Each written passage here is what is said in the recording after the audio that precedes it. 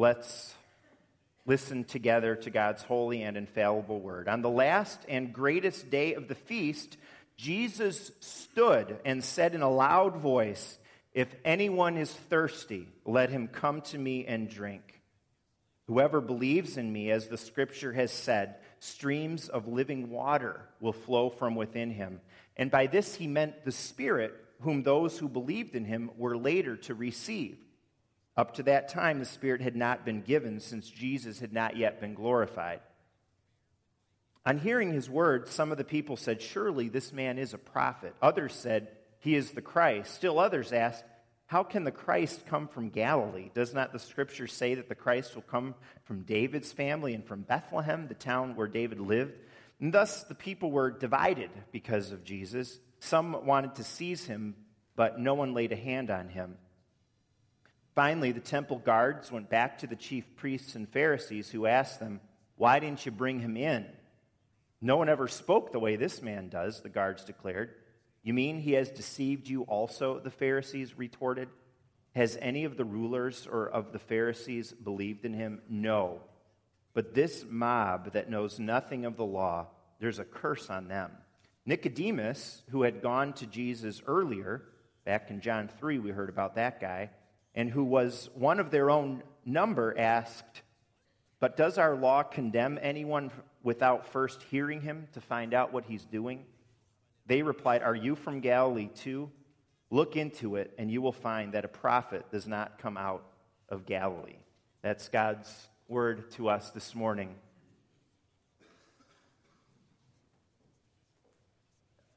Most of us receive a variety of invitations over the course of the year. We can receive invitations to weddings, to dinners, to birthday parties. And some of those invitations, when we get them in the mail or it's an online invitation or whatever, we can get very excited about them. Our text includes an invitation that is the most important invitation you can ever receive.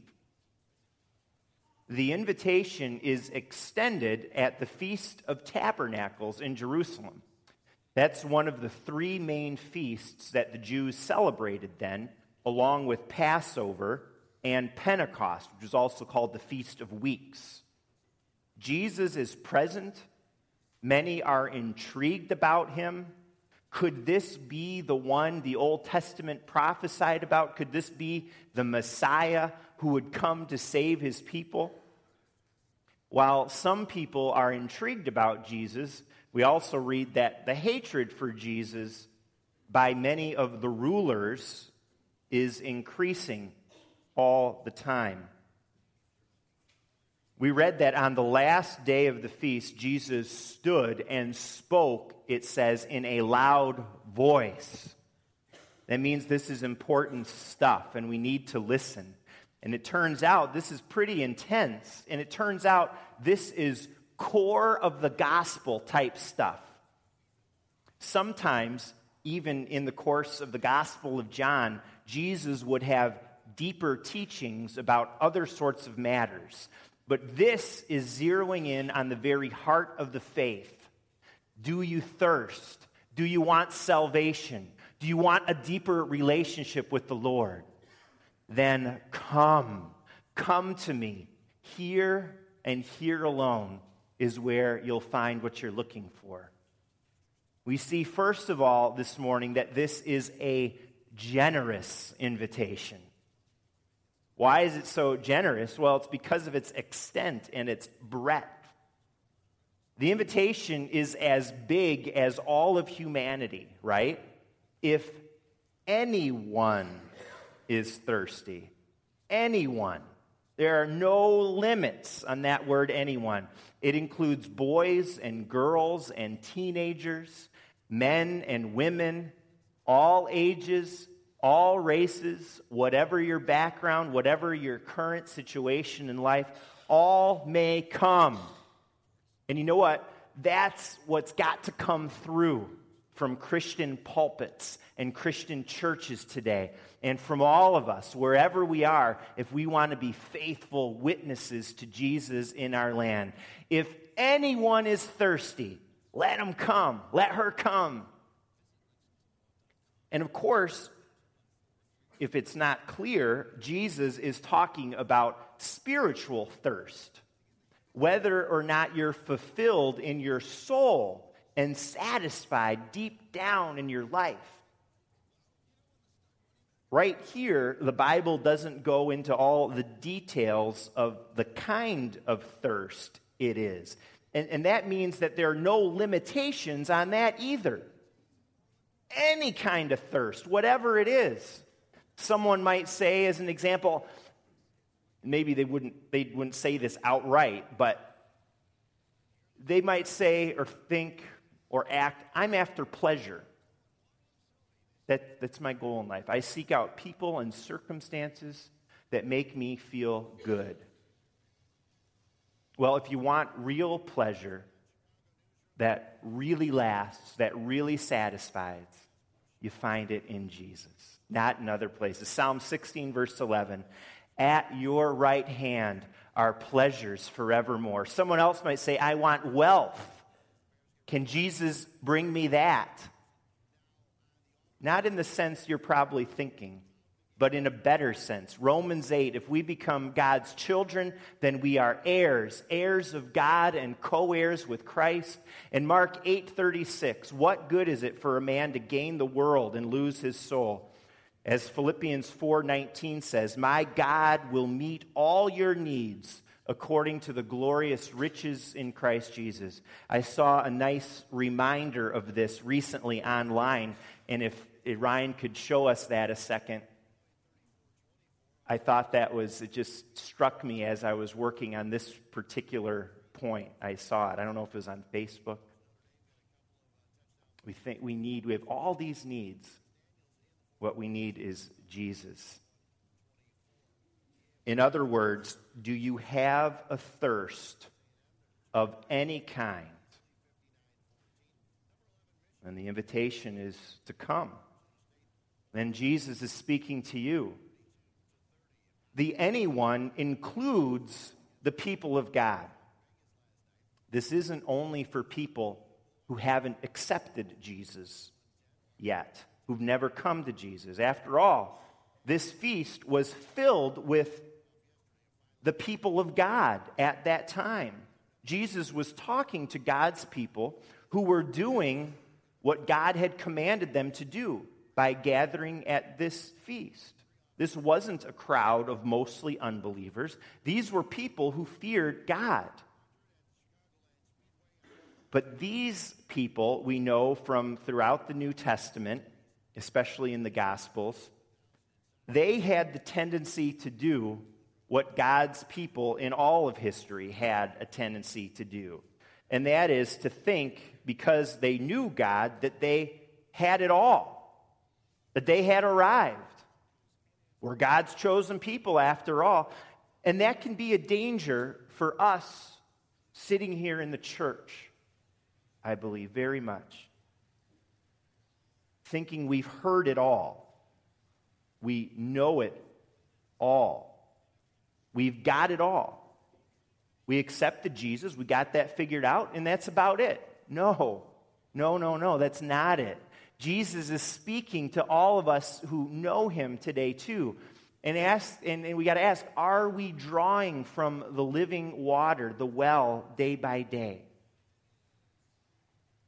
Are you worn out and parched? Maybe today you've forgotten your daily source of refreshment and satisfaction and where it really was. If Jesus was enough when you first accepted the Lord in your heart, maybe when you professed your faith or during that high point in your life spiritually, if Jesus was enough then, don't you think he's your answer today, now, too, in your current situation? Jesus asked his people, have you forgotten that I'm the one? And we're called to continue in the one where we first found peace and rest and satisfaction. So the call is to drink and keep drinking. Come and keep drinking. An invitation calls for a response. I think the Evite options are yes, no, maybe. More traditional invitations usually say RSVP. Do you know what that means? It's French for respond, please. A little bit of an aside, that means RSVP, please, is absolutely incorrect. That means respond, please, please. SVP is s'il vous plaît in French. I had a few years of French. That means please. So RSVP includes the please. I'm digressing. When we're talking about the response, sadly, this is where that great breadth and scope of the invitation gets narrowed. And we see it in our verse already. If anyone is thirsty, there may not be many who realize their thirst and who respond. Jesus saw a whole variety of faces out in the crowd, and we read a little bit about some of their response. Some people in their hearts were calloused, some had hatred, some were indifferent, some were blank maybe, some were uncomprehended, but some would say yes. Some would say yes. How about you? Do you thirst? Are you dissatisfied? Are there areas of life where you're unfulfilled? Is there sin in your life? Then respond. Then come to me, says Jesus. We've got to be clear that we have to come to Jesus. And I think we need to emphasize that because sometimes we can mix up that heart and core of the faith with the supports and helps of our faith. Some people find comfort in institutions and ceremonies and rites. That's not all bad, but we need Jesus. A sign of overdependence on things other than Jesus might be, for example, if someone has significant trouble when, let's say, the order of worship is changed, or there's something new or different in the church. If that is overly troubling to you, then you might want to check your heart. What am I coming to? A comfortable tradition or Jesus? And that's the point of our worship at Faith. It's about bringing people to Christ. It's not about liturgy. It's not about order. It's about Jesus. I happen to be very sold on how we do worship at Faith. And I'm, in fact, excited about how we do worship at Faith. I believe it's historical, it's biblical, it's meaningful, it's spiritually vibrant. At least that's our hope and our prayer. But let's not forget, what we do here is not an end in itself. And that can actually be a danger, especially for the pastor and musicians who put together the worship. So I'm speaking to myself at least as much as everybody else. This is not an end in itself. Worship is not to have two nice programs for the church, morning and night on Sunday. We gather here on Sundays, and Sunday by Sunday by Sunday, because we're thirsty. We do this recognizing that Jesus is the only one who can quench the thirst of anyone who walks through the doors, including you and me. Amen? Amen. There were lots of ceremonies going on during the feast. The Feast of Tabernacles. Sometimes it's called the Feast of Tents. And this one, they're all the ceremonies in the Old Testament in the Jews at the time. It was to point people to something. And in this case, it was to remind people of God's provision during the days in the desert wanderings before God's people entered the Promised Land. And then it was to point them ahead to the Messiah where all God's promises would be totally fulfilled. On the 8th day, when Jesus spoke up, the priests would go out of the city. They'd be in the city, go out of the city. All the worshipers would follow them. Outside of the city, there was a pool, Siloam, and they'd fill these golden pitchers with water. All this stuff to point people to the Lord and to the Messiah. They'd return to the city. They'd march around the altar 7 times, and it would all be concluded by them pouring water from that pool out of those pitchers on the altar. And that was to remind them of God's providing water during those 40 days in the wilderness. So with that ceremony in the background, Jesus' voice rings out loudly. If anyone is thirsty, come to me. There was a value in those ceremonies reminding people of God's past provision. But they were about to be done away with because Jesus is saying, I'm the one who really truly satisfies. It's about me. Come to me. I'm God's ultimate provision for you. Come means to believe in him, to have faith in him, to commit yourself to him. If you hesitate this morning, if you think you're not ready to come, well, then you should know you don't have to have the Bible memorized before coming to Jesus. You don't have to have all the doctrines figured out. I think you should, at the very least, notice that when you're coming to him, you're coming to the one who came to earth to save you in your need, who died on the cross for your sins, and who rose again to give us new life and life eternal. Finally, we see the promised results of the RSVP. They're in verse 38. Streams of living water will flow from him. It's interesting how John puts it here.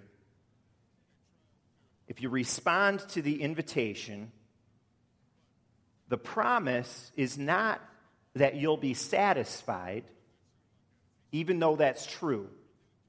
The promise, it doesn't talk about your thirst being quenched, but it's true, your thirst will be quenched. It says streams of living water will be flowing from within him. This is more about us becoming the means by which others, in addition to ourselves, are going to be satisfied. Isn't that cool? So to come to Christ, to be Christ-centered as a people, it's not to become self-centered, but it's to become others-centered, to be made a blessing. We will be satisfied, absolutely. No cup can overflow unless it has been filled first, and that's true with your soul and life too. But we don't stay there, only focusing on the filling. If we do, our faith has a danger of becoming shallow, only experience-centered. Keep looking for the next experience.